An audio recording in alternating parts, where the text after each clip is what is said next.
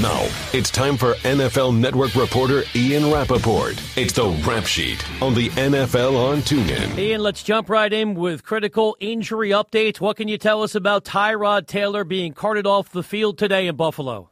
Well, we know the Bills are still evaluating this injury. It's a knee injury. Of course, we saw him carted off with a towel over his head. And Nathan Peterman, who very famously or almost notoriously started a game and flopped earlier in the season, he took over. Now, it's an injury that Tyrod Taylor actually had earlier in the game, battled through, then re-aggravated it, ended up being carted off.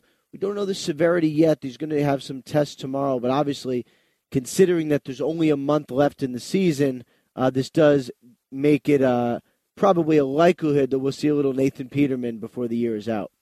Ian, Matthew Stafford injured his throwing hand. Is a hand that he injured in the past. What's the severity of his injury, and what kind of impact does it have on the postseason potential for the Lions? Well, obviously, the postseason potential took a major hit today with a somewhat surprising and kind of sloppy loss to the Baltimore Ravens. Actually had 9 men on the field during one key defensive play. Obviously, not what you're looking for the Lions. But as far as Stafford goes, it is a bruised hand. He immediately had x-rays. They were negative. There was some swelling, so it's a bruised hand. But even though it's a throwing hand, even though it's swelled up, I wouldn't be surprised if it's a similar situation to Dak Prescott, where it looks bad, but then he ends up being okay in a couple days after. Taking you around the league with our NFL insider, Ian Rappaport of NFL Network. Ian, Matthew Stafford, not only big injury in that game. What happened to Jimmy Smith, who's having an outstanding year for the Ravens at corner today? Pretty crushing blow for Jimmy Smith and the Baltimore Ravens. He went down with a non-contact injury and is out for the season. He tore his Achilles. Going to have some tests tomorrow, but with an Achilles, you generally know it right away, and it's obvious that the Baltimore Ravens knew it right away, officially going to be out for the year tomorrow. And thankfully for them, they did draft Marlon Humphrey from Alabama, first-round corner, who has been impressive. And ready or not, he is going to assume the mantle of being their top corner down the stretch for a team that really does look like a playoff team. Ian, Leonard Fournette, since entering the league for the Jacksonville Jaguars, he's been their rushing bell cow, but he's been hindered by some lower leg injuries. We saw him gingerly limp off the field. What more can you tell us about his injury? Well, it seems to be the same thing that he's been dealing with. And, usually for the Jaguars this time of year, you can be cautious. You can kind of shut it down. You can say, you know what, it's not worth it. Now it is worth it. And the defense is so good. This is really looking like not just a playoff team, but a team that really could make a dent. So I would expect them to make sure, even though you want them ready for every game, I wouldn't be surprised if they did what they did last time, which is say, you know what, you're going to go sit out a game, make sure you're healthy because we're really going to need you down the stretch. But, for a key player for them, high-profile position, he certainly has had a lot of lower leg injuries.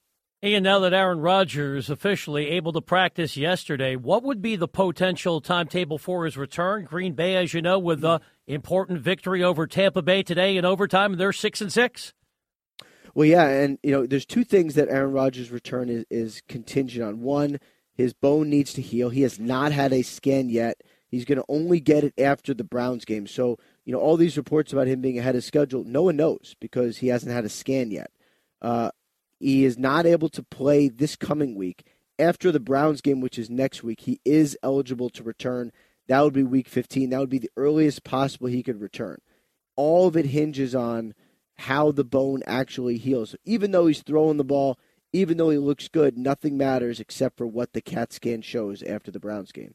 And in a huge win over the Buffalo Bills, New England Patriots tight end Rob Gronkowski was seen dropping the forearm on Tre'Davious White, who appeared to be shaken up after the play. What kind of looming suspension or fine could be waiting for Rob Gronkowski? Well, I would be surprised at this point if it was a suspension. Now, he wasn't kicked out of the game, so it does open up that his penalty could be a suspension, but I would be surprised at that. And, probably looking at a hefty fine. Gronkowski also came out very quickly and apologized, which is actually something you don't see very often. And I wonder if the powers that be in the NFL will take it into consideration. Say, you know what, he did something bad, but man, he came right out and apologized. So, obviously that's something he felt sorry for. Maybe that sort of ends up lessening his penalty. And let's wrap it up with your reporting this morning on NFL Network, connected to the fallout from the big story this week in New York, the benching of Eli Manning. Could Eli be pondering retirement? Is that a real option? And how about Ben McAdoo? Could he now be pushed out before the end of the season?